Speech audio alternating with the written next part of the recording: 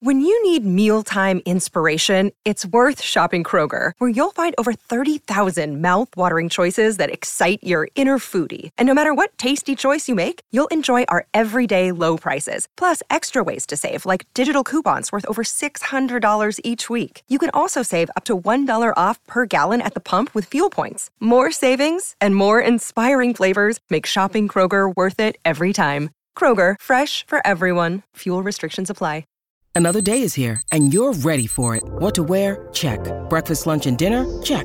Planning for what's next and how to save for it? That's where Bank of America can help. For your financial to-dos, Bank of America has experts ready to help get you closer to your goals. Get started at one of our local financial centers or 24/7 in our mobile banking app. Find a location near you at bankofamerica.com/talktous. What would you like the power to do?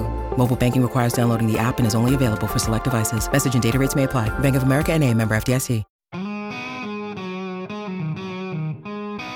What kind of a show are you guys putting on here today? You're not interested in art? No. Now look, we're going to do this thing. We're going to have a conversation.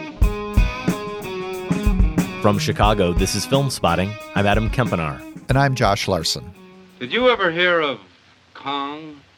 Why, yes. Some native superstition, isn't it? A god or a spirit or something. Well, anyway, neither beast nor man.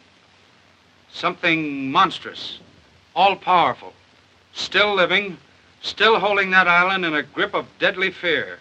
Back in 1933, the all-powerful Kong was credited with saving RKO Pictures from bankruptcy. Might the new Godzilla vs. Kong work the same magic for a spectacle-starved public and hurting theater chains? That's a question we won't be able to answer on this week's show, but we will try to settle the question of which movie monster reigns supreme, 1933's King Kong or 1954's Godzilla. That and more. Mothra would like a word, Adam. Ahead on Film Spotting.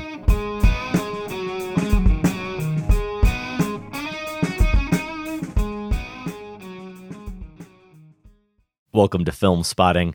So Josh, after a month of forcing our nostalgia-fueled inner children to do battle with our more refined cinephile tastes, we have arrived at the championship round of Film Spotting Madness, Best of the 80s. Sometimes it feels like we're never going to get there, Adam, but we made it. We are here. Yeah, I feel like it's actually gone kind of fast, and I'm a little sad that it's almost over. Well, this is why we're looking forward to the next round, to the 70s in our bonus content.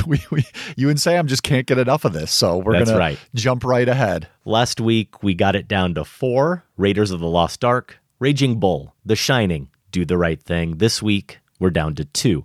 Podcast listeners will get more Madness talk later in the show, final 4 results and the championship matchup.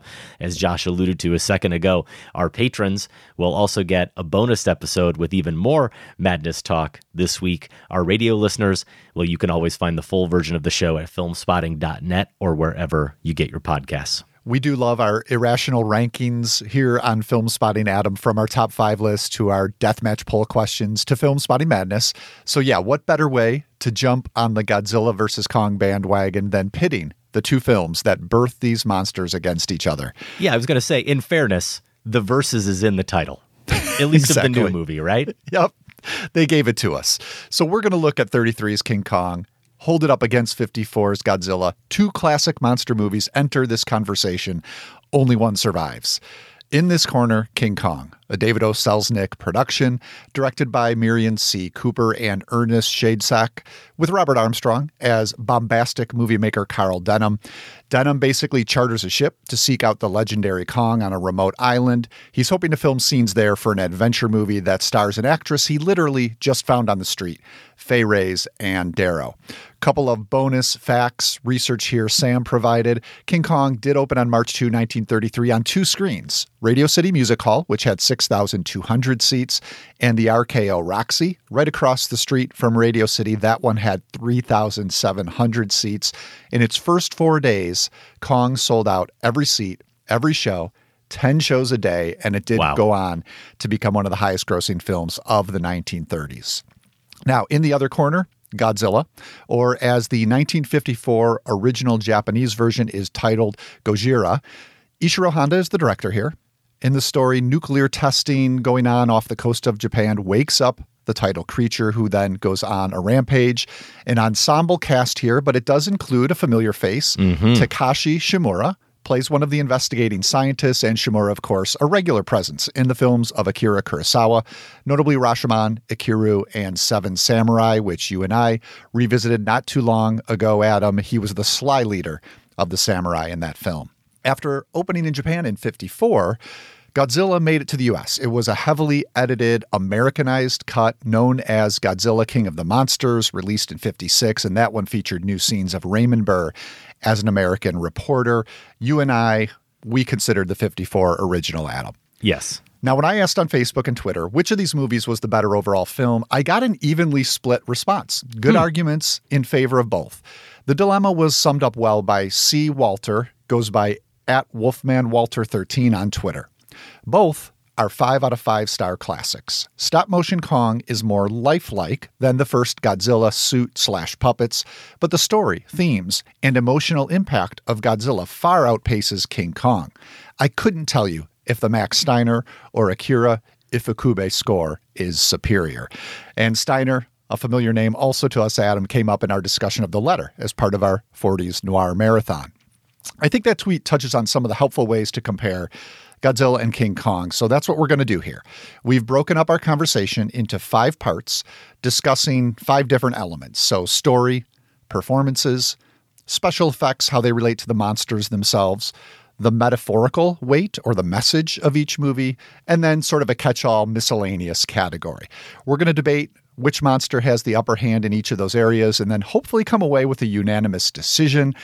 I'm curious, Adam, starting here, are you pretty set in your opinion, or are you wavering at all with, could this shift mid-conversation is my question. You would really have to pull out some kind of magic trick of eloquence to convince me that one of these films isn't better than the other. Maybe not significantly better, though actually I think as we get through it, I probably feel that way. I will note I'm a fan of both films, but I do think there is one that is superior. Okay.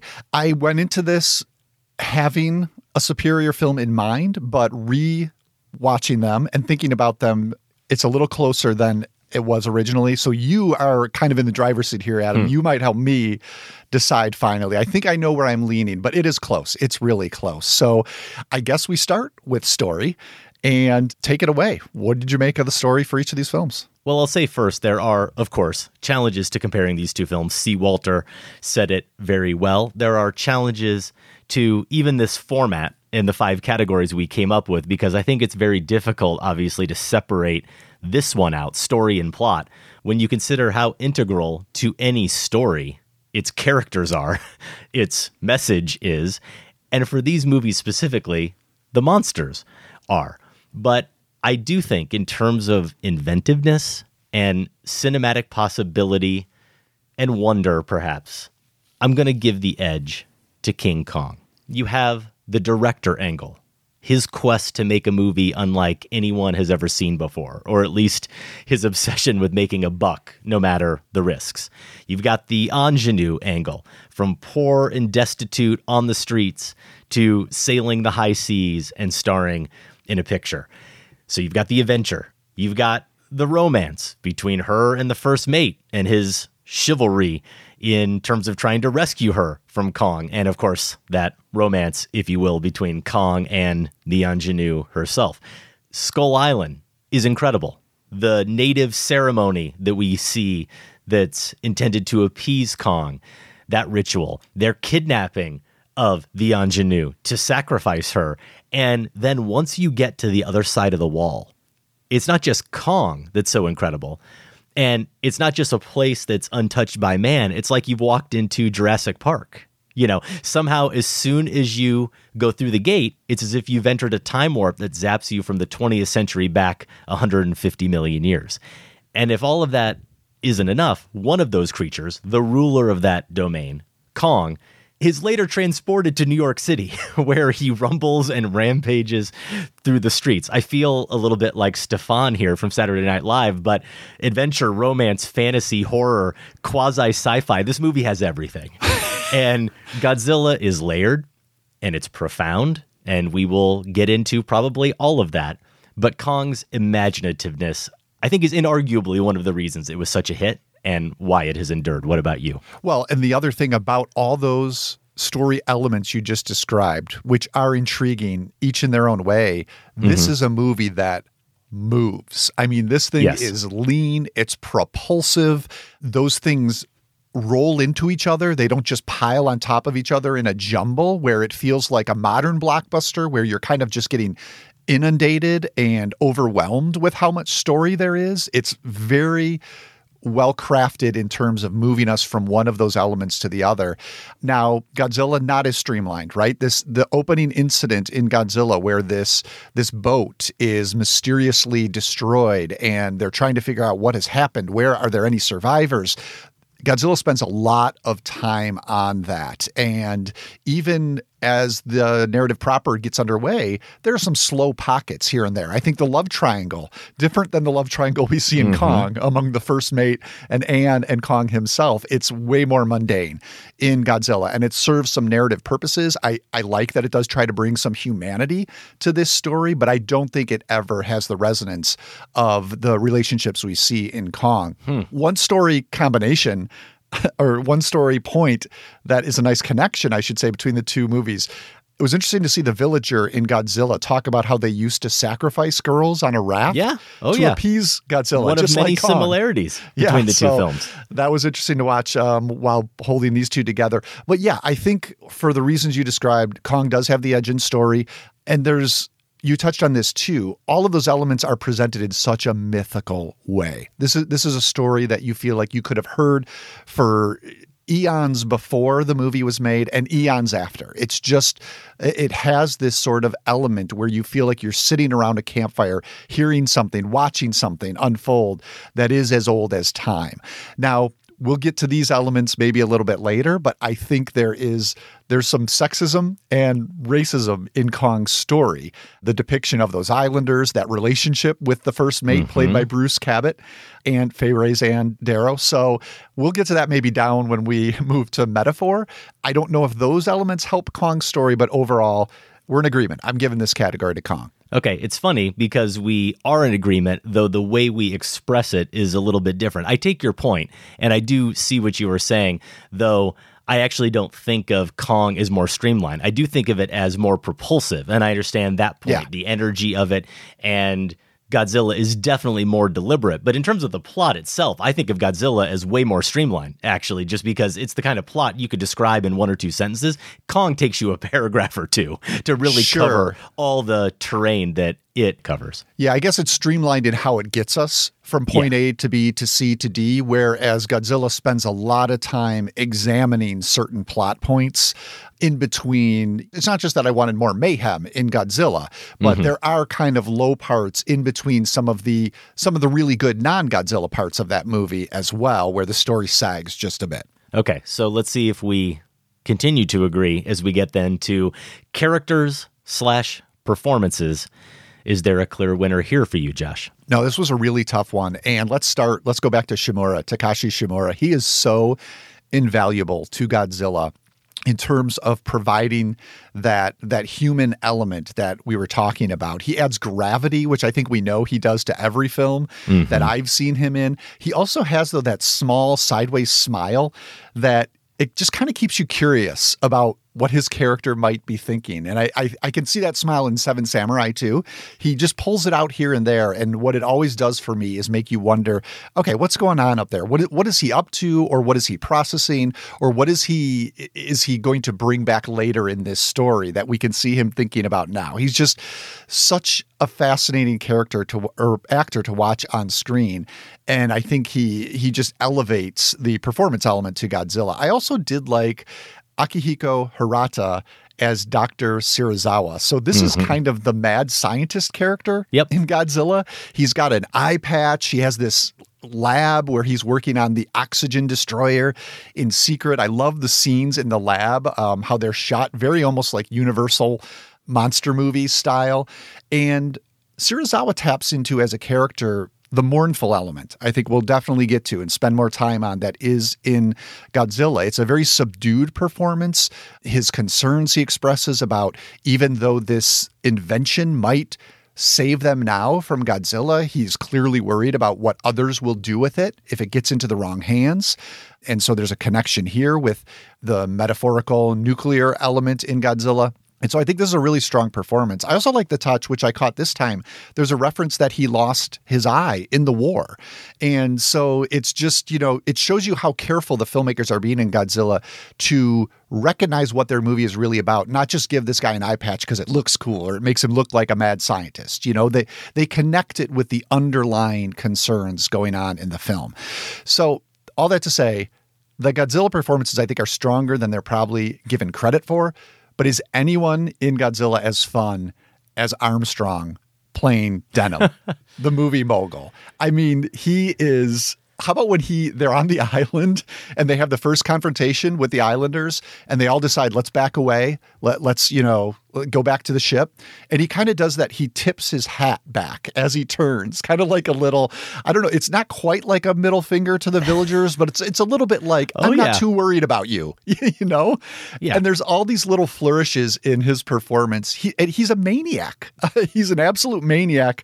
When he shoots that dinosaur in the head, once they get behind the gate, and then the final line he gets, how nonplussed he is. After all this has happened, he's standing over Kong's body and he's just kind of shrugs his shoulders. It's like, well, I'll go on to my next project. So I really did enjoy Denham, and we'll talk about Fay Wray as well. But let me hear what you thought of Denham at least. Well, here's where we're finally going to diverge a little bit on these films. And I will go back to Serizawa just for a second. The eye patch is really interesting too. And maybe it's because I was trying to think of these movies in terms of metaphor. But you could have had him suffering from really any malady or injury from the war to make that same point. I wonder if we're supposed to read into it something about the fact that it's his vision that's blurred, even though he is someone who seems to see the full picture. But in terms of his central dilemma and only seeing, if you will, certain sides of it or trying to weigh both sides, maybe it's not insignificant that they gave him an eye patch.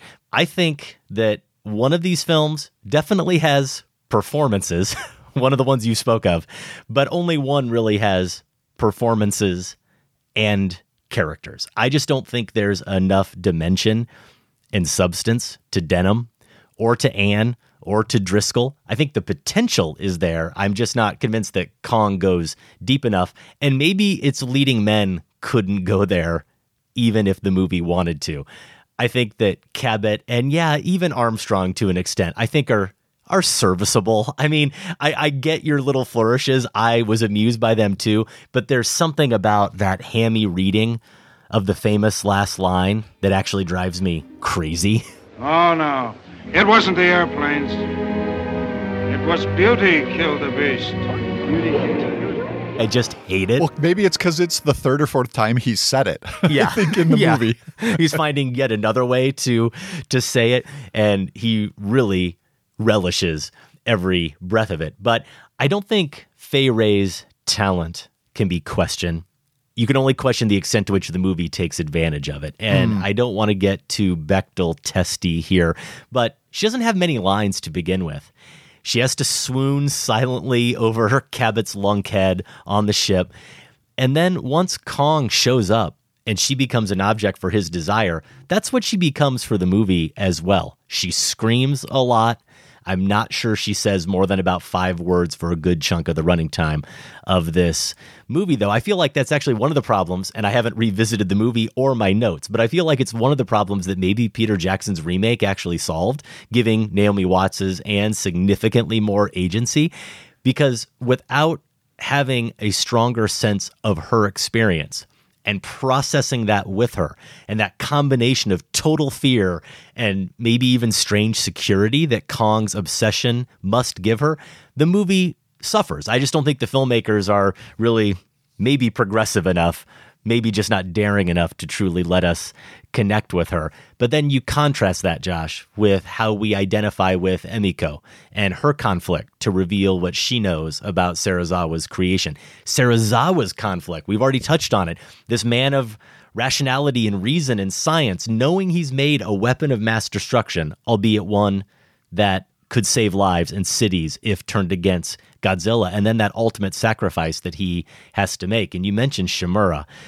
this thoughtful academic who sees the destruction and chaos, but who wants Godzilla to live, who feels compassion, among other things, for the creature. And you actually touched on this. There's some similarities between these characters. If you go back to Denham, right? Both Denham and Shimura's character, Dr. Yamane, they both recognize the unique inherent value of their monsters. For the former, that value, though, is all about how he can exploit him for money. For the latter, it's, of course, more humanistic than capitalistic. It's about studying him and learning how he has managed to survive so long. And I think actually it's a bit ironic in the translation in Godzilla, Yamane refers to the creature as priceless. But Denham is also like Serizawa. He is a sort of mad scientist. He's pushing moral and ethical boundaries for his own experiment. Only Serizawa, I think more than Denham, actually fully comprehends the consequences of his experiment. So I'm just drawn more to Yamane and more to Serizawa than I am Denham and Armstrong's performance. And maybe it's not even, if I'm being totally honest, not because I'm such a humanist myself. If Denham was maybe just as reckless, but had been driven just a little bit more by art than commerce, I might feel differently. I'm going ashore with you, aren't I? You bet. I don't think she ought to go till we find out what's going on. Now, wait a minute. Who's running the show? I found out from experience always to keep my cast and my cameras right with me. Never can tell when you'll want them. Yeah, but you're crazy to risk. Now, Jack, run along and deal out the rifles and ammunition. And get me a couple of Huskies to carry my stuff. And, Jack, don't forget the costume box. If we're lucky enough, we may get a swell shot right away. Yeah, he thinks he's driven by art. This is the, even though he's very honest about being driven by commerce too. He's trying to combine them, right? So this is the hard thing about separating performance from character, because you're right. I like the characters of like Emiko, played by Momoko Koshi.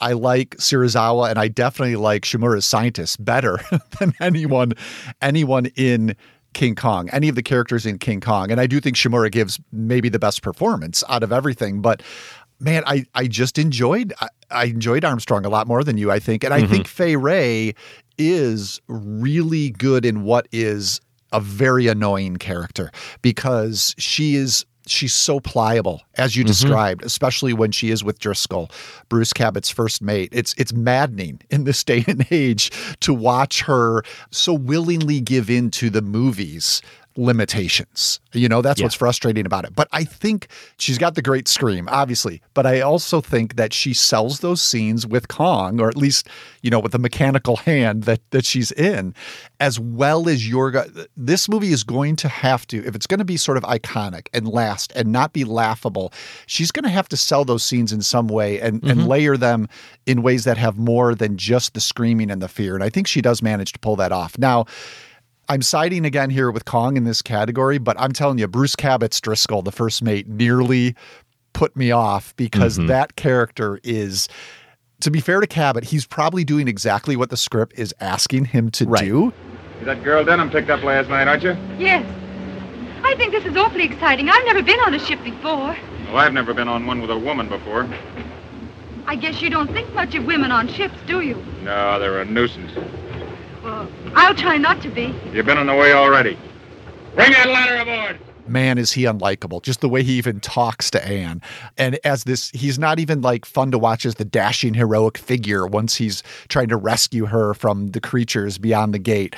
So he was kind of maddening to me, but I think on the strength of Armstrong and Fay Wray, I'm gonna stick with Kong in this category too. Yeah, I'm not really going to defend Driscoll here. I'll just say that maybe I disliked him a little bit less than you, only because I felt like maybe Cabot knew and the movie knew that he was protesting a little bit too much in his seeming disdain for Anne and for all women in general. It seemed like it was just setting him up to obviously come around, and maybe it was really about him protecting her all along is why he was kind of talking to her that way. But a difficult performance, a difficult character for sure. All right, so let's move on. This might be the make or break category for our discussion, Adam. The special effects, the monsters themselves, how they're envisioned. And starting with Kong here, we have to mention effects pioneer Willis O'Brien, also worked on The Lost World, Mighty Joe Young. I had, even though I've seen this movie a number of times, I had forgotten how many close-ups of Kong there were where I'm not sure if it's a puppet head, like this giant puppet head, or some sort of animatronics, early animatronics. But those struck me because the eyes somehow were almost friendly when we get that close look at Kong. Except I have this in my notes, Josh. I'll make the distinction when the few fantastic close-ups where he's munching on a person, then they don't look quite so friendly. But did you notice that too? The eyes? I did actually. It's one of the things I'm kind of using against Kong in this category because every time they cut to Kong in close-up, he looks downright genial. It's like he just wants to be friends with everyone. He doesn't understand why everybody's so upset and running around. But isn't that, I think that's part of the point. I think there is a movement towards sympathy for him there, rather than being this giant, fearsome, distant creature. Like we're getting in close. Even when he's gnawing on someone, Josh? Well, like I said, then the eyes, they shade a little bit, take a little different shade. But I think for me, the question here is, why does this movie, and I assume you agree, hold up with these stop motion, herky-jerky effects that nothing could look quote unquote faker than what we get here, yet it's somehow magical. And I think it has something to do with the background work, whether they're matte paintings or the other landscape imagery that the stop motion work is being done in. It's creating this entire world that envelops us, that's very rich and dense and mythical. But it's also the details in the stop motion animation that evoke emotion, they evoke personality. I think about the punch Kong throws at the T-Rex, which is just like, it's not animalistic at all, but it makes him suddenly feel like, oh, he's got a personality too. Like he's going to throw, he's going to take a swing at this thing. And you see a lot of this during the New York City rampage. I love the touch with how he takes his steel belt off and just whips it to the ground. So it's not just that he's escaping, but he's pissed about being forced to wear this thing. He gives the train car that he derails a few extra punches for good measure. It's just this rage that we're seeing. And so I think it's, if it works, it's not because it's realistic, but it's because it creates this coherent and tantalizing fantasy world that we can get lost in. Audiences did in 33, and I still get lost in it today. Yeah, you said it very well. The stop motion, there's trick photography, there's miniature models, there's, of course, lots of rear projection, and it does hold up. The overall production design and the art direction as well. There is, you mentioned it, there's nothing about Skull Island or the Empire State Building climax that feels flimsy, even still all these years later. And that's why it's very easy to give the nod to Kong here, because in terms of innovation and being way, way, way ahead of its time, it has to be praised. And there's other elements too. You mentioned the Steiner score. It was groundbreaking in terms of how the music was used here, how sound effects were used. The overall sound design of the RKO sound department was first of its kind in many ways. So that is definitely a key reason why King Kong is such a timeless classic. And I'm with you in terms of Kong probably exhibiting more personality than Godzilla does. Besides his obvious affections for Anne, which is something that Godzilla just wouldn't be capable of. There's not much romance there, I think, with Godzilla. I do like not only the moments you touched on, but I like how he roars on the cliff when he's taken down yet another combatant, right? I mean, we have a lot more sympathy for Godzilla, I think, overall. We will get into that here in a moment, but it's not as if he's got an easy life. Every 5 steps, there's some other gigantic creature who's trying to take him down. He constantly has to assert his dominance. And there's that moment where he just kind of roars for his own sake and glory. And maybe everyone else in the jungle hears him and they know that he reigns supreme. And that battle with the T-Rex, I like how after he's taken it out and it's dead laying on the ground, he still picks up its jaw and kind of moves it up and down just a little bit, like he's maybe having a little bit of fun with the carcass there. But I do think that Godzilla's set pieces, the ones at least involving people in relation to the monster and that scaling, are more seamless. And yes, it's made 20 years later, so I get it. But there are times with Kong where you feel, at least during those jungle sequences on Skull Island, you feel a little bit like you're on a conveyor belt and you're just an observer as Kong battles these different creatures. You definitely do not feel that way in those sequences in Tokyo and when Godzilla's attacking. And again, the kind of proximity of the characters to the monster is something I didn't quite feel as much with Kong.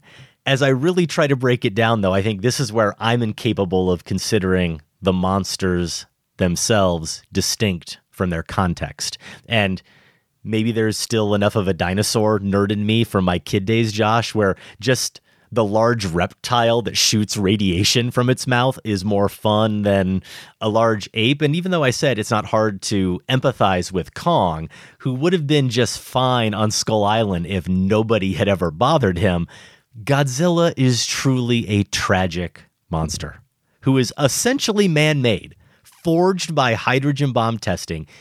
It's a physical embodiment of man's destructive impulses, forcing man to confront those destructive impulses.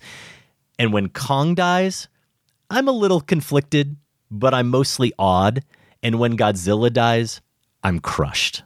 So I give the edge, at least in terms of monster, to Godzilla. Okay.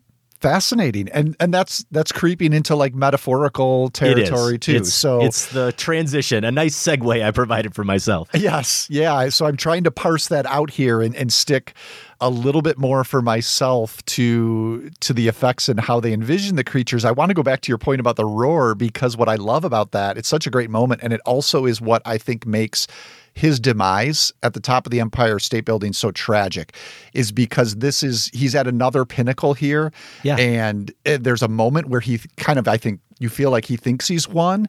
And then clearly he's been mortally wounded, and that fall he takes is just beautifully drawn out so that it is tragic, and it's kind of the polar opposite of the scene you were describing. So that's just another effects moment that I think is beautiful with Kong. I do want to defend some of the work in Godzilla, because I think a lot of the feedback I saw, people were actually more disrespectful of the Godzilla effects, saying, guy in a suit and kind of shoddy in that. And I think there are some shots that don't work quite as well. But right away, the opening shot of this movie, this isn't even really special effects, but it relates to the creature of the water bubbling behind a boat. I just loved, since this is my 10th time seeing the film or whatever, how it resembles Godzilla's tail, the water moving, bubbling along. And then I do think Godzilla, when Godzilla's standing in the water, kind of from a distance and splashing around. This has to do with the scale and the immensity that you're talking about, Adam, is awe-inspiring. I think that's when it comes across the best. The underwater cinematography, not, as strong as Creature from the Black Lagoon. So that finale, I think, suffers a little bit from that. And although I do like the detail that we see Godzilla bones at the end, that maybe adds to sort of this element, the tragic element that you're talking about. And you mentioned the sound design. You're so right. The way Godzilla, I think you mentioned it in reference to King Kong, but the sound design here as well is they incorporate air raid sirens. There's very little music during the attacks. And I want to highlight, and this again moves us towards metaphor, Godzilla's scream, this high-pitched echoing screech.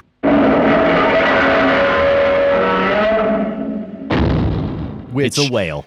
It is a wail. And this connects us to the sadness of the story of Godzilla. It's a lament, it's a wail, it's a cry that I think works really well for what the rest of the movie is doing. So, all right. So I'm going to go with, despite all that, I'm going to go with Kong in this category too. I'm trying to keep score here. You're 3-0. 3-0 Kong, and you're... Yeah, it's a blowout. You're 2-1 Godzilla? I am indeed. Wow. Okay. It's gonna come down to the wire. We'll see what happens when our discussion continues after the break. Plus, we're going to reveal the two films squaring off in the Film Spotting Madness Championship. Stay with us. With a purposeful grimace and a terrible sound, he pulls the spinning high-tension wires down. Helpless people on subway trains scream by God as he looks in on them. He picks up a bus and he throws it back down as he waves through the buildings toward the center of town.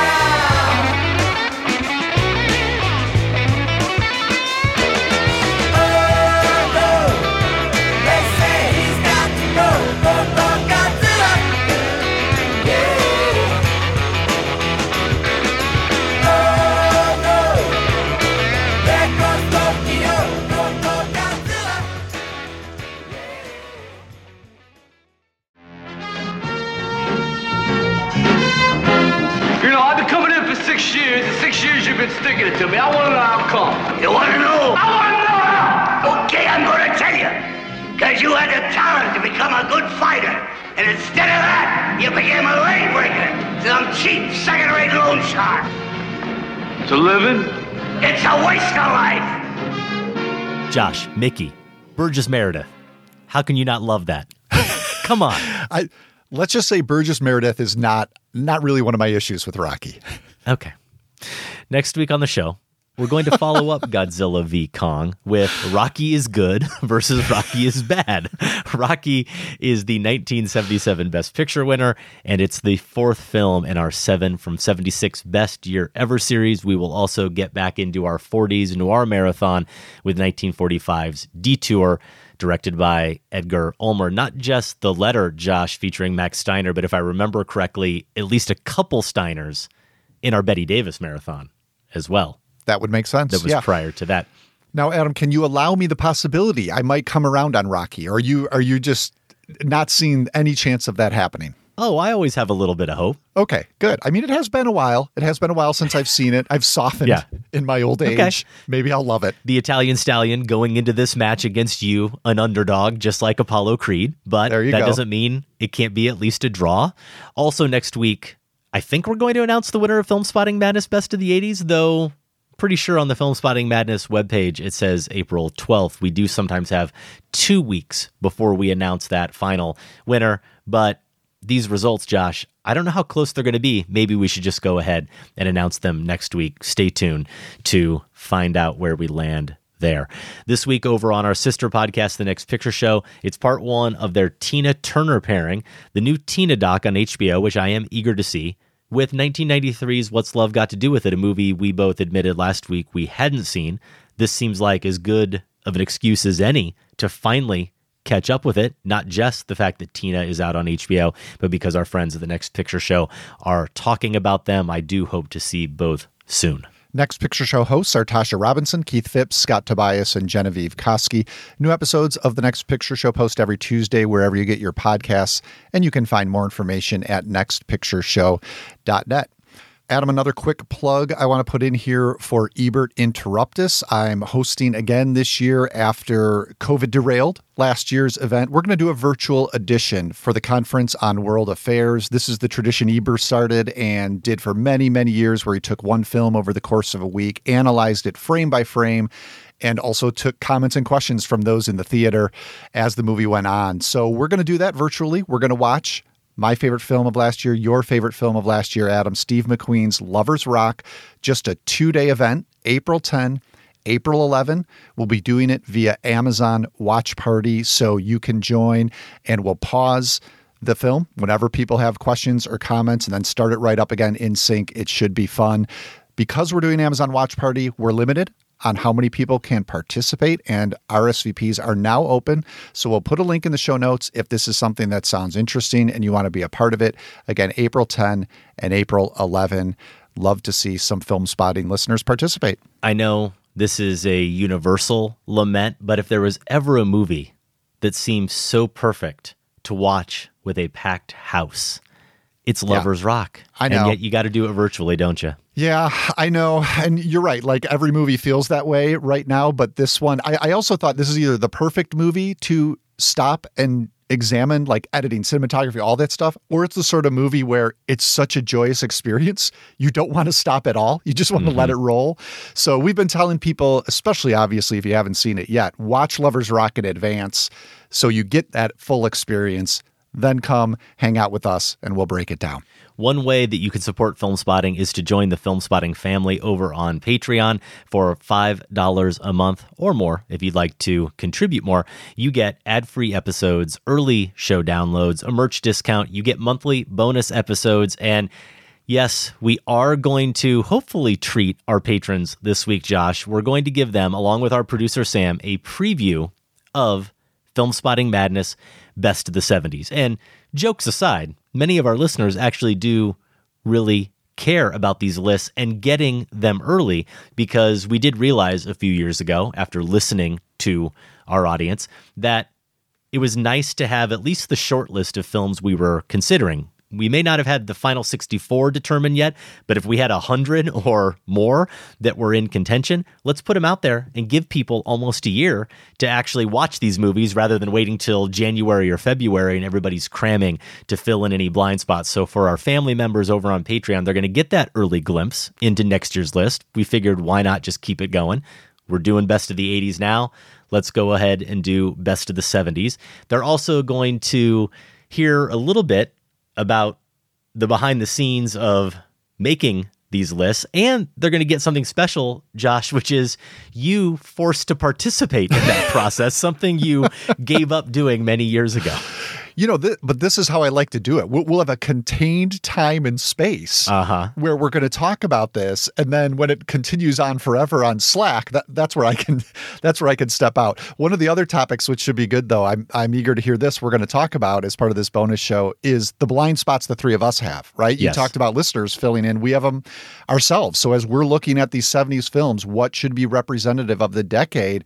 There's a bunch on there that I know I have just never seen that I'm going to need this next year to get to. Yeah, you're right. And as we were 80s children, born in the 70s, but 80s kids, not a surprise that we had seen 99% or so of the movies that were ultimately in the running for Film Spotting Madness Best of the 80s. But next year, the 70s, there are a bunch more. So yes, we have homework to do as well. Our patrons, again, will get to hear that episode, get to hear us share those blind spots and talk through the movies that we think should probably be the top contenders in next year's bracket. You can get that by going to patreon.com/filmspotting and becoming a member. Now, when you become a member, you also get access to some of our exclusive special events. By the time people hear this, April's trivia spotting taking place on Friday, April 16th will probably be sold out. It's called I Know What You Did Last Trivia Spotting. It's our 9th installment, and yes, we're going to do an all 90s edition to follow our all 80s edition in March. Great name that our producer Sam came up with. I'm still securing guest captains. We're going to have at least one new face, maybe two, and I think Mariah Gates from Moviefone is going to come back. She's going to go for the trifecta, see if she can win 3 times in a row, Josh. Yeah, she's just been killing it, and I am going to, I think I'm going to bribe Thomas to give me a team of all 90s kids. Me and the 90s there kids. That's what I want. Now, I don't know how we overlooked this last week. Maybe it's because we didn't want to embarrass ourselves, but I'm going to go ahead and do that. If you participate in our monthly trivia events by becoming a family member first, you will get to witness invariably one of us or both of us hosts just making an abject fool of themselves. Oh, and that's what this has become. Essentially, this has become the point, which I knew the first time this idea was floated. I knew it was going to head this direction. I think we both held up pretty well. But yeah, last time was abject failure for both of us. So the game this was a lightning round, and this is where hubris got me. Thomas Todd, our quizmaster, was doing a game where he was naming famous 80s characters. You had to say the actor who played that famous character. I was really confident. I just really knew I could do well in this round. And I did pretty well through maybe the first 2 or 3, and then it got to me, and Josh, he gave me Elwood Blues. So we're a Chicago-based show. Mm-hmm. One question neither of us should ever get wrong is something about the Blues Brothers, even though I'm going to admit the Blues Brothers is a movie I really like, but not a movie I've spent significant time with. And everyone who heard my answer obviously then quickly knew that to be true. He says Elwood Blues. I know it's Dan Aykroyd, or I know it's John Belushi. Yes, those are your choices, Adam. I'm trying, thank you. I'm trying to guess which one Thomas might go with, but no, I do not know for sure which one is Joliet Jake. I could use my lifeline. You only get one, though. I could go to my teammates. They could help me out. I know they'd have the right answer, but I'm like, it's a 50-50 chance, and I may need that lifeline later, and I'm winning this round, damn it. And so I said, John Belushi. And of course, Elwood Blues was Dan Aykroyd. Now, do you want to confess to your sin in the last trivia? Well, mine was a sin upon a sin. For the second time in a lightning round, somehow a question involved A Nightmare on Elm Street, my favorite horror film of all time, which I've reviewed glowingly on the show. We've talked about. I could not pull the name of the actor who played Freddy Krueger. Can you do it right now? Yeah, well, I will. It's probably going to be the last thing I yell on my deathbed at this point. Robert Englund! And then I'm gone. I mean, this is how traumatic these trivia spotting experiences are. So everyone there, most people likely know about my love for the movie. You're in the spotlight. Obvious, easy question. And it's just one of those, I've described it before. If you don't get it out, maybe this is what happened to you. If you don't get it out of your mouth quick enough, if you allow that half second of doubt to creep in, it's gone. The name just disappears. And yeah, like 2 trivia spottings ago or more, there was another, I forget what it was, Nightmare on Elm Street question I blew as well. So, it's exposing us to be feeble-minded frauds. And I hope people are enjoying that. Yeah. They seem to be. For the record, I did know every single other answer, including Robert Englund. So I wasn't wrong in my smugness, and yet I did make the wrong choice. And the only thing that gave me any kind of solace was I think it was that same round you then went out with a Nightmare on Elm Street question. It just could not be better. So yes, we have fun with trivia spotting. And if you become a patron, you can sign up for that $5 a month membership, or you can get a 10% discount if you pay annually and you get more than 1 month free. Patreon.com/filmspotting. This is blasphemy. This is madness. This is absolute madness. Bury this madness. But this is absolute madness, Ambassador. Why should you build such a thing? Madness. This is Sparta! It brings a tear to my eye hearing that clip, Josh, knowing that we are almost to the end of Film Spotting Madness. It can't be. It cannot be. Short for me and Sam, the longest month of the Film Spotting calendar for you. It is time to announce the results of the Final 4 matchups and the 2 films that will battle for Best of the 80s supremacy. This is our 7th annual bracket-style tournament, 64 films. Only 1 survives, and yes, we are crowning the best film of the 1980s. The championship is currently live at filmspotting.net/madness. The voting closes on Monday the 5th. So next week's show is when you will hear the best of the 80s champion crown. Josh, let's see how the final 4 matchups played out. We start with Raging Bull versus The Shining. Got a comment from Joe T here. Every one of the most popular epic anti-hero narratives of the last 20 years owes something to Raging Bull and Scorsese. From Tony Soprano to Walter White to Don Draper, the question of the soul of the toxic masculine hero comes from Raging Bull. Maybe it's not so obvious in 2021 with the current oversaturation of the anti-hero, but it's the compassion Scorsese shows for the hopeless, selfish, narcissistic, cruel Jake LaMotta, who deserves no kindness, no love, and yet is a human being like all of us, and is given the opportunity to have his story told on the level of an opera that makes it one of the greatest works of cinema ever made. Even the worst of us can strive for redemption. Well said, Joe, but here's Elizabeth Smith who says, Raging Bull has biopic syndrome. It covers way too much time and feels unfocused while being stuck in one emotional gear throughout. I don't hate it, but I also don't get it. The Shining is focused, precise, strange, beautiful, fun, funny, scary, gripping. I feel like I'm writing my wedding vows for when I marry it, which I will as soon as it wins Madness. Wow. And Elizabeth, it might have a chance because Josh, The Shining, the number 4 seed, takes down the number 1 seed Raging Bull 64% to 36%. Are you surprised? I'm shocked. I'm double shocked. I don't think I did predict this. And certainly if someone had told me that Raging Bull was going down to The Shining, I would say that it was a very, very close race. Not this. This is, this is kind of incredible to me. I had no idea The Shining had this sort of support. Well, I maybe could have known, and maybe I should have paid attention more to this when I was filling out my bracket. We'll get to that here in a moment. Over at Letterboxd, and this has steered myself and Sam wrong before, so I try not to put too much stock in it. But if you look at Letterboxd and you go to the Raging Bull page, it tells you how many people have seen it, how many likes it has. So Raging Bull has, I think I saw something like 195,000 views. And it is in the top 200 of all time on Letterboxd. It is number like 167. But The Shining has 795,000 views, Josh, Yeah. and is number 67 on that list. So do you think it could be, as we were talking earlier about 90s kids, actually 189,000 for Raging Bull? That's a severe discrepancy. We were talking about 90s kids and those who maybe listen to the show.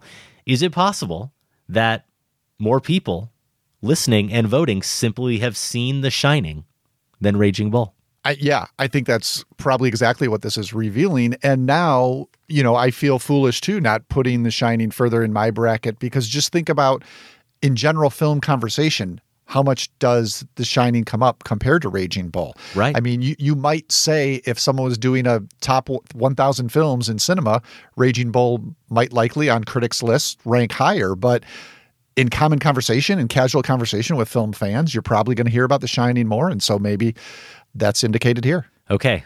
The Shining advances, and it will face the winner of this matchup, Raiders of the Lost Ark versus Do the Right Thing. Tom says, I voted Raiders. I know Do the Right Thing is more important and more artful, and I think it's an excellent film. But at the end of the day, as much as I love and appreciate capital C cinema, I must admit I'm a simple-minded genre lover at heart, and I just like Raiders more. Plus, it's fun to imagine Michael Phillips' incredulity should Raiders win. Oh, yes, we always need to factor in the anti-Phillips vote when Raiders spite vote when Raiders is involved. We also heard from John De Cesaro in Wichita.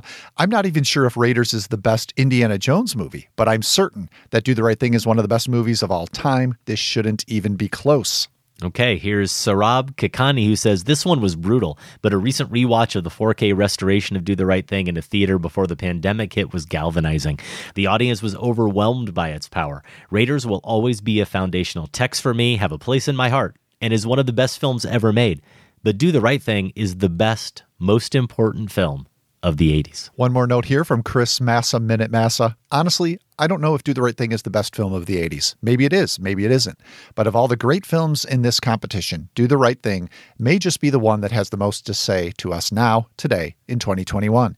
Its message hasn't dimmed or become obsolete. In fact, far from it. If anything, the past few months and years have made its message even more relevant, even more necessary. We are still crying for justice for Radio Raheem, and many are still coming to terms with the anger and sadness that could possess someone like Mookie to pick up a garbage can. We need this movie. Apparently, a majority of listeners feel the way Chris does.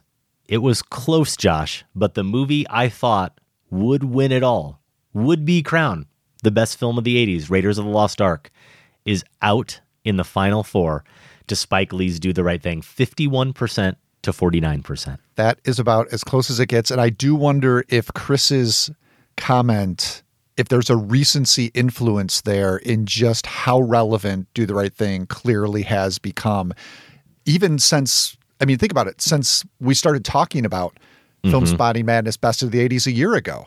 You know, Do the Right Thing has come up in the cultural conversation over the events of last summer repeatedly.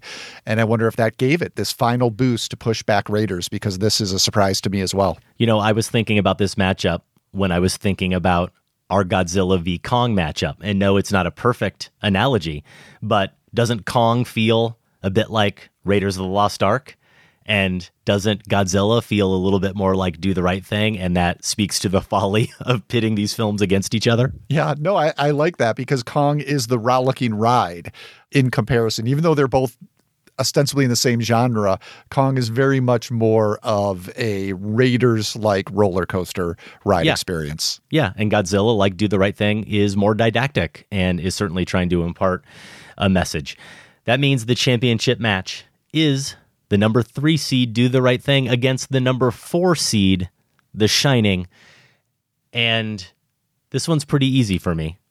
As much as I love The Shining, and I do, a movie that has been given the sacred cow treatment here on Film Spotting, I don't think Do the Right Thing has, but am I losing my mind, Josh, and forgetting it? It's in the Pantheon. So it is, but that hasn't stopped us. That's true. But no, as far as I know, we haven't revisited it in detail. We probably need to remedy that at some point, especially after it possibly wins Film Spotting Madness Best of the 80s. It definitely has a chance going up against Kubrick. Are you? Well, I know you're voting for Do the Right Thing because it's in your top 10 of all time. Yeah, exactly. And, it makes The Shining, which is a film I like and admire very much, but I would not have had it gone this far in my personal choices. So it makes this easier for me to vote for Do the Right Thing. I'll be exhilarated. I'll be super proud of Film Spotting Nation if we do go with Do the Right Thing here. I just think it's clearly the correct vote. So will Michael Phillips. He'll just be so happy. He's already happy. I mean, did not take it. Our leader after the Elite 8 round of our bracket challenge, 812 Film Spotting listeners participated in this bracket challenge, was Brett Fisher in Portland, Oregon. He sent us a nice note explaining the name of his bracket, the Jim Beheimlich maneuver, as well as some other comments. Josh.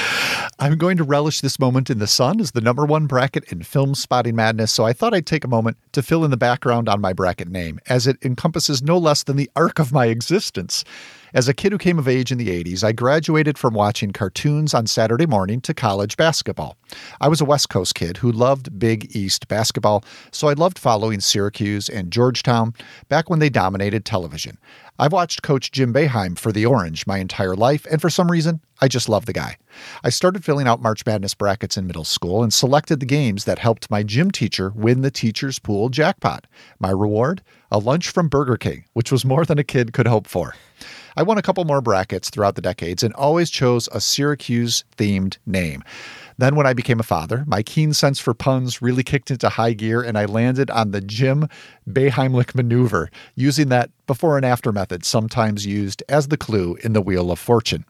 Cut to today, when I love to rank practically everything in my life to reach the pinnacle of that ever-elusive thing, quality. What is the best of anything? Let's talk about it. Some people find the ranking and ordering of films a fruitless exercise, but I couldn't disagree more. I can't get enough. This is why I have created a top 10 film list of every year going back to the 90s. Furthermore, in taking it to the next level of nerddom, after I rank my top 10 list, I compare it to every critic who places their list on Metacritic. Wow. And by means of a rudimentary scoring system, I can figure which critic is most similar to me and my taste in film for that particular year. My 2019 made me most similar to none other than Film Spotting's own Adam Kempenaar, plus Brett. The Guardian and Screen Anarchy. In 2020, I compared most favorably with Steve Procopi. Anyway, all this to say that I love films, talking about them, ranking them, and listening to people talking about ranking them. Much thanks to the Film Spotting crew for providing me with some of the things I love most in life. Cheers, and here's to a hopeful, strong finish with the final four of the madness. Well, after all of that, Brett, your luck, like Jim Boeheim's in the Syracuse Orange, it ran out here in the final four of Film Spotting Madness. Brett had Raiders and Raging Bull making the finals. I know how you feel, Brett. He dropped to 69th place. That means we have a new overall leader. It's listener and Patreon family member Andy Hampton. He did successfully pick the final four and the two finalists. He has Do the Right Thing, Josh, winning it all. I think it's looking good for Andy. I think it is as well. For our internal bracket contest, this is just me, you, producer Sam, and Madness Godfather Mike Merrigan. Now, Josh, on a recent show, you were very upset about the fact that I stated you'd only made it as high as fourth in our prediction contest out of all the 812. And then I even think I said to you behind the scenes, no, really, I checked Sam's notes again. It was fourth. Well, then Sam shot me a note today. Turns out he had it wrong. I had it wrong. You were in second place at one point in this tournament. Wow. Thank you. I don't think I will ever rise higher in my entire Film Spotting Madness career. So I'm glad you corrected that. I will cling to it. I will hang on to that. What that tells myself and Sam is that you cared so much. You really are more into madness than you like to pretend. Yes. Yeah, I was very, very angry about that, Adam. I couldn't sleep. It was just going over and over in my head. Yeah, well, you're not in second anymore, Josh, or fourth. And you did drop to second in our little contest. I moved into first and third overall in the prediction contest, but that is over as well because I picked Raiders and Raging Bull to go to the finals. I've now dropped to 98th place. That is ahead of you, Josh, though, in 146th place. Ouch. Yeah. Sam has moved back into first because among the four of us, he has Do the Right Thing, winning it all. He is in 60th place overall, and obviously if Do the Right Thing takes it, he could jump up even more. All this means, though, is that Mike Merrigan who really did lose this thing weeks ago and kind of took the suspense out of it, he's going to be the one who has to watch the Adam Sandler movie as penance. He is currently in 615th place. That does put him ahead of almost 200 listeners. Congratulations, Mike. I like how you try to make him feel better there. There are 200 people doing worse than you, That's Mike. right. That's right. I don't know if that's voting- going to heal the wound, Adam, of having to watch the Sandler film, but nice try. No. Again, voting in the championship round of Film Spotting Madness Best of the 80s is live. Vote and leave comments at filmspotting.net/madness, or just go right to the homepage of filmspotting.net. Voting closes Monday, April 5th at 11 a.m. Central Time. We will announce the winner next week on the show. Again, filmspotting.net/madness. Hi, Adam and Josh. Garrett here from North Hollywood, California. I'm so thrilled that you're discussing 1933's King Kong and 1954's Godzilla. I've been a fan of both of these characters since I was a kid, and as much as I love the original King Kong, Ishiro Honda's Godzilla is the better film. In the United States, we tend to look down on Godzilla, maybe in large part because of what American distributors did to those early movies between their re-edits and the bad English dubs. But the original film is so deeply and profoundly sad. The best sequences don't even feature Godzilla on screen. I'm thinking about the morning after the monsters rampage through Tokyo, as we get those shots of the children being tested for radiation sickness, or the choir singing a prayer for peace on television. Having been released only 9 years after the end of World War II, this movie genuinely feels like a kind of national catharsis filtered through popular entertainment. So thank you guys for having this conversation, and thanks for putting out a great podcast.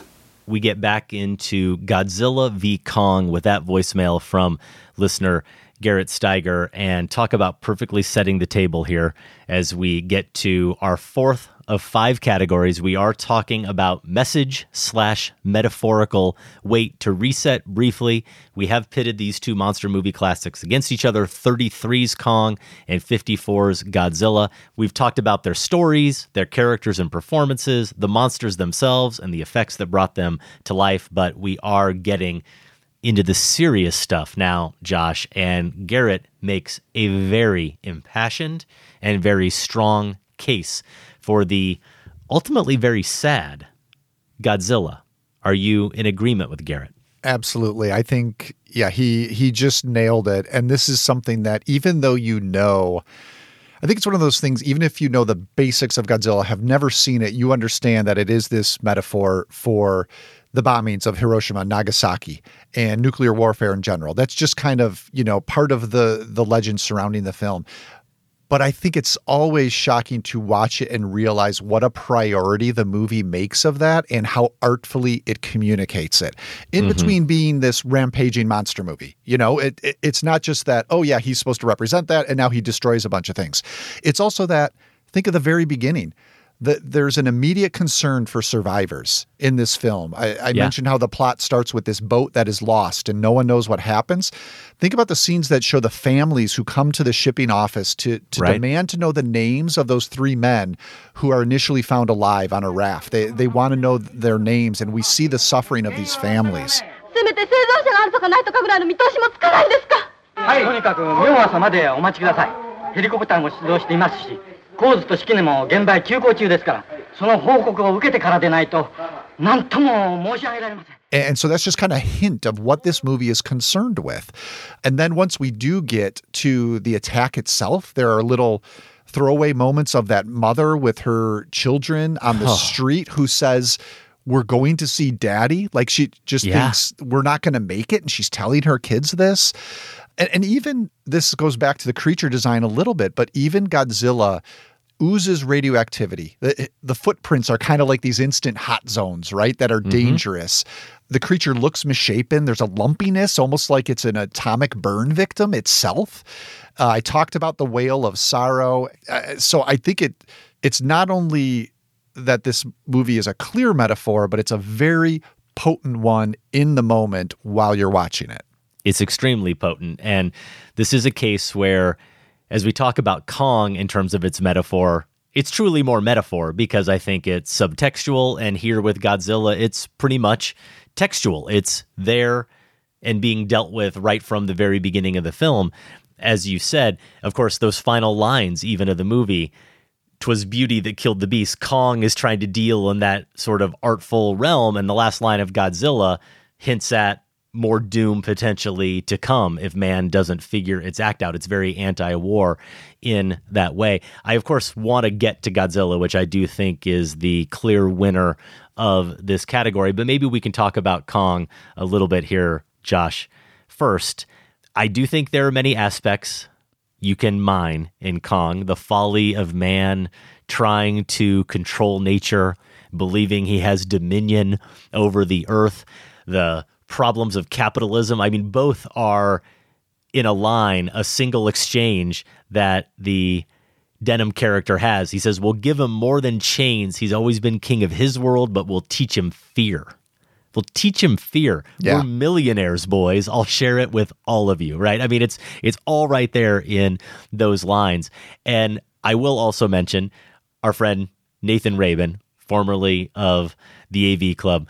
He wrote an article, I think, when one of the recent Kong movies came out, Skull Island, I think it was. He wrote an article at Vanity Fair that is titled "What Every King Kong Movie is Really About." And he says of King Kong 1933 that, its racial politics are pretty much in keeping with the racial politics of the time. He says it's pretty racist, but he does also acknowledge that the film can be read as an anti-colonialist allegory in which Kong is actually a proud and untamed indigenous warrior, a king and a free soul in his own world who is captured, kidnapped, taken in shackles across the ocean, and forced to put on a show for the amusement of debauched white people. No wonder he rebels so righteously. In this interpretation, Kong is still a beast rather than the increasingly anthropomorphic creature he would become over the decades, but even in his savage original incarnation, he was already more sympathetic and, yes, human than his captors and hunters who complicate the film's colonialist and racist undertones by being so over the top in their boorish, ugly American awfulness. They come off not as heroes, but as satirical caricatures of Yankee voraciousness and greed. I think Nathan's right. That element is there. We can get into the gender and sexual politics as well. But I do feel, Josh, ultimately that Kong's achievement, and it is that, an achievement, is that it accomplishes exactly what Denham was setting out to do as a director. He says, listen, I'm going out and making the greatest picture in the world, something that nobody's ever seen or heard of. They'll have to think up a lot of new adjectives when I come back. And we spoke to how inventive and how imaginative and groundbreaking it was in so many technical ways.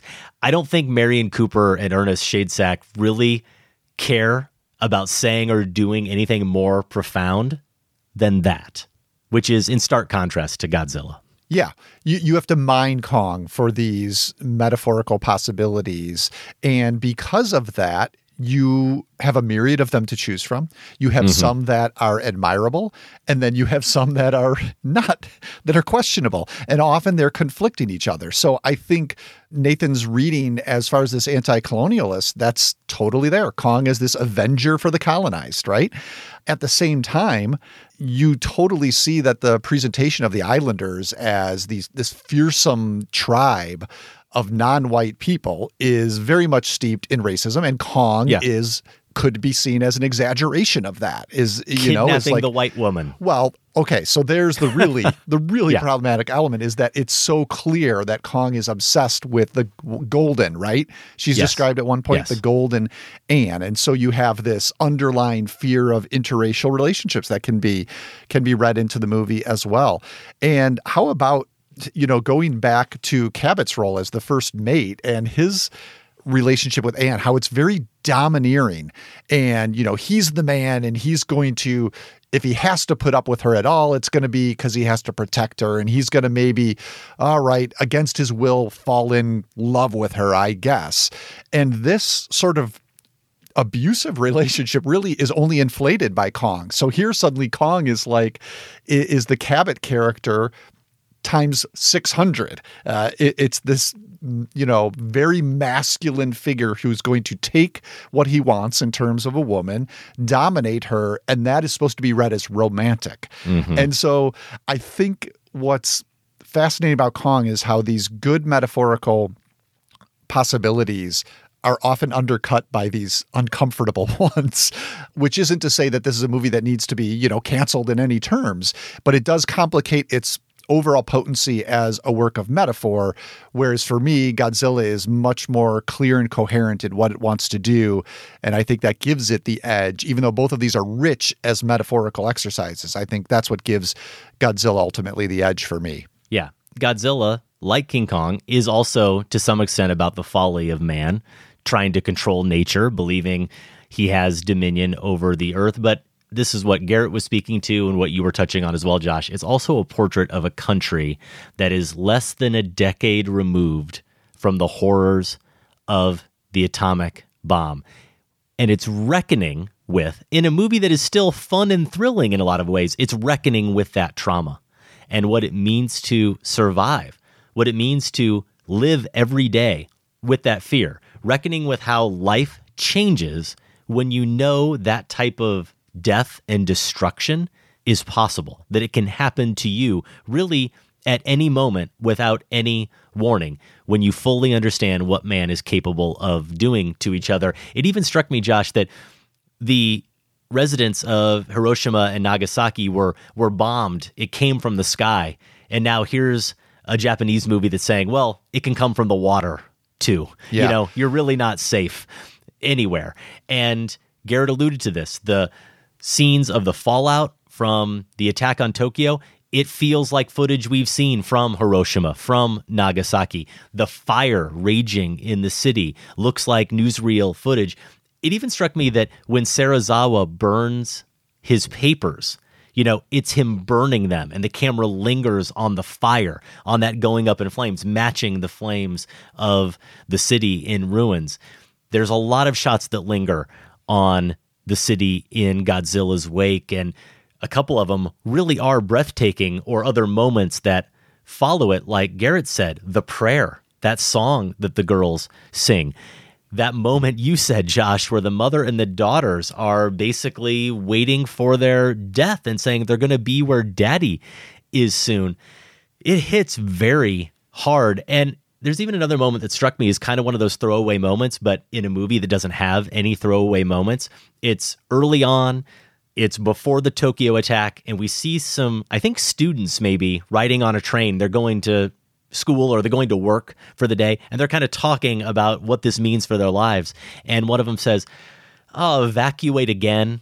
Yeah. I'm not doing it this time." And it just makes you think about, you can't compare them too much because King Kong was made in 1933 in the United States. It's in the midst of a depression. You can make the easy argument that it's a film that is treading in this kind of fantasy and adventure and pure escapism for a reason, but we're also not that far removed from World War I at that point. But there's something different about a movie that's being made less than a decade after the atomic bomb is dropped on a country that felt on its homeland the horrors of war.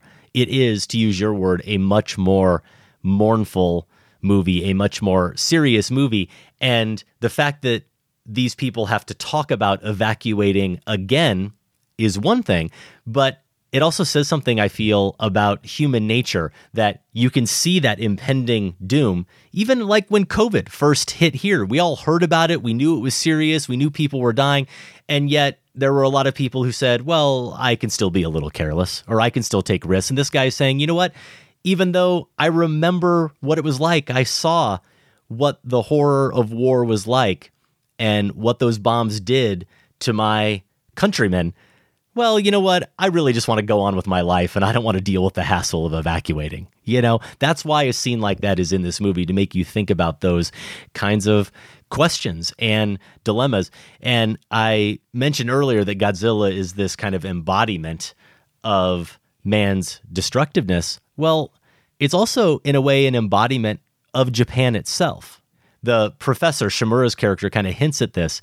He talks about how we should be studying him, not just for its scientific value, but kind of to understand his resourcefulness. It's as if he's saying, we're all like Godzilla. We've all survived this attack. We are all children. We are all men and women of the atomic age. And wouldn't it be good if we knew how to survive in this type of age? And that's why he wants to study Godzilla. So Godzilla just has an agenda that is a lot more provocative and more resonant with me than obviously King Kong does. Yeah, so it sounds like we agree on this one, at least, giving this one to Godzilla. And what you were just talking about kind of leads into the miscellaneous question that I wanted to ask. Which one of these monsters is more sympathetic, ultimately, taking into account everything we've talked about in terms of story and the representation through effects of the creatures, but these metaphors at work too? Is there, because I kind of shifted on this maybe a little bit in this viewing.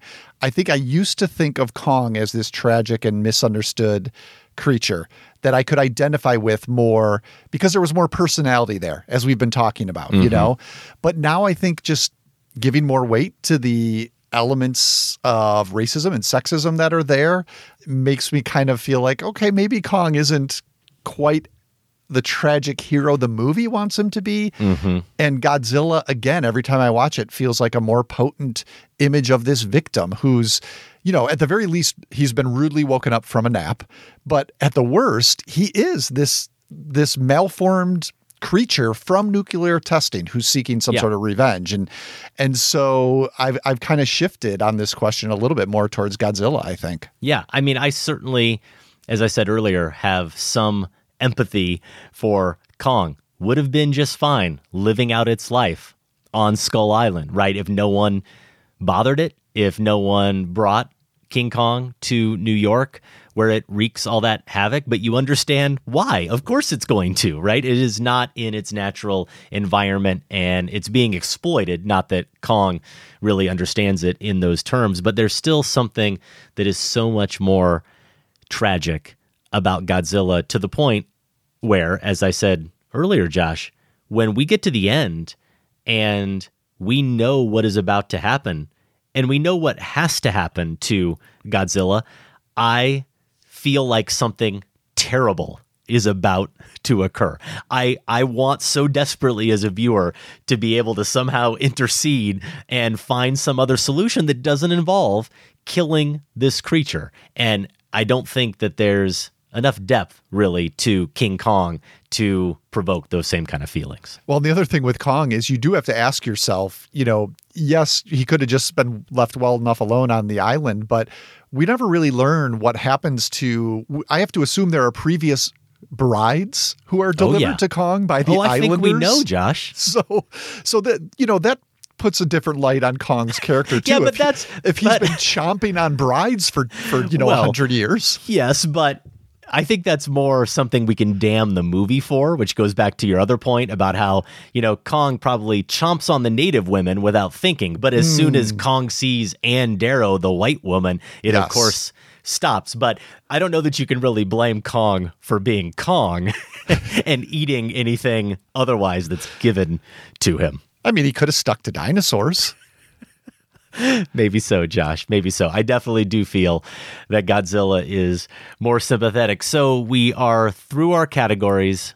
I have a pretty decisive win here for Godzilla, 4-1. Now, I do think it probably says something about your own personality and what you even go to the cinema for, which movie you side with here, because I don't begrudge anyone who enjoys the adventure and fantasy and the excitement of King Kong. But I watched this with my daughter Sophie, about to be 17. I watched it with my son Quinn, who's about to be 14, and also my son Connor, who's about to be 11. Now, Connor, I think, was more falling in line with his siblings, but man, right away, before I even said anything, both Sophie and Quinn just exclaimed how much better Godzilla was than King Kong. So my kids even felt like there was something so much weightier and just compelling about the more serious movie. So maybe we're just a bunch of pseudo-intellectuals here in my house. Well, I've got to ask you, is this, when this idea first came up, I thought you hinted that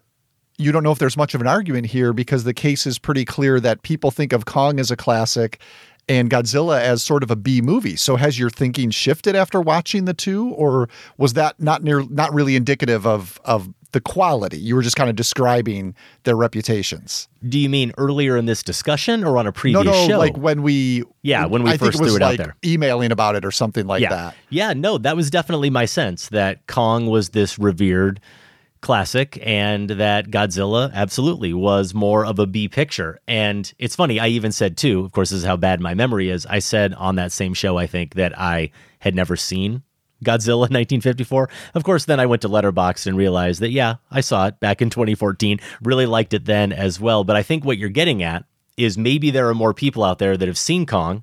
Maybe they haven't seen Godzilla, or they grew up seeing some of the not quite as good iterations of it over the years and assuming that Godzilla movies are kind of cheesy. Well, there is nothing cheesy about Godzilla 1954. Right. And this is where you really have to point people to the 54 Japanese version and not the Raymond Burr one. I mean, you get a hint of what is going on in that American version, but it does not have the power at all. So I would say for myself, going into this, again, both movies I've long loved and have watched many times.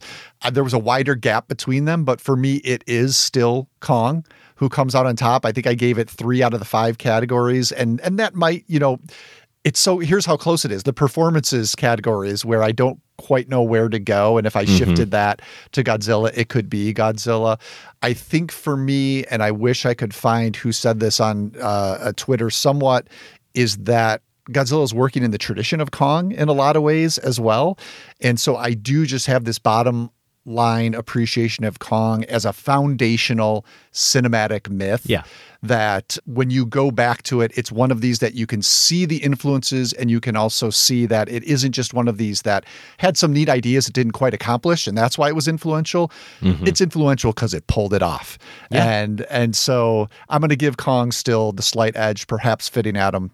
At the end of all this, we end up on different sides. Fair enough. 1933's King Kong is available to rent on most platforms. It is also currently available to subscribers of HBO Max, or you can look for it at your local library. You can also check your library for 1954's Godzilla, and that too is available to stream on HBO Max, and it's currently free to Criterion Channel subscribers. And Josh, that means the battle is over. But if others want to still fight it, they can do it on Facebook and Twitter. We're there. Adam is at Filmspotting. I'm at Larson on Film. Over in the show archives at filmspotting.net, you can find reviews, interviews, and top 5s going back to 2005. And you can vote in the championship round of Film Spotting Madness, Best of the 80s. It is Do the Right Thing versus The Shining. To order show t-shirts or other merch, visit filmspotting.net/shop, and you can subscribe to our weekly newsletter at filmspotting.net/newsletter. Out in limited release in theaters and on HBO Max, you can see Godzilla v. Kong. If our discussion here exhilarated you and inspired you to want to check out that new film, or maybe it made you realize how good these two originals were, and you didn't really want to mess with what the new one had to offer, we'd understand that. Next week here on the show, we will get to the next film in our 7 from 76 series. I can hear the music now. Rocky is up next, Josh, and Detour from 1945, the next film in our 40s noir marathon. Film Spotting is produced by Golden Joe Dassault and Sam Van Hallgren. Without Sam and Golden Joe, this show wouldn't go. Our production assistant is Kat Sullivan. Thanks also to Candace Griffiths and the listeners of the Film Spotting Advisory Board. And special thanks to everyone at WBEZ Chicago. More information is available at WBEZ.org. For Film Spotting, I'm Josh Larson. And I'm Adam Kempenaar. Thanks for listening. This conversation can serve no purpose anymore. Goodbye.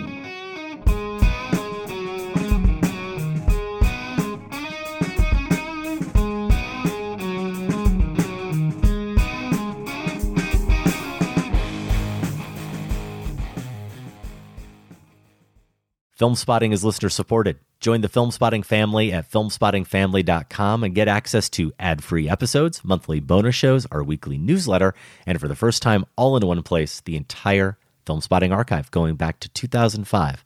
That's at filmspottingfamily.com.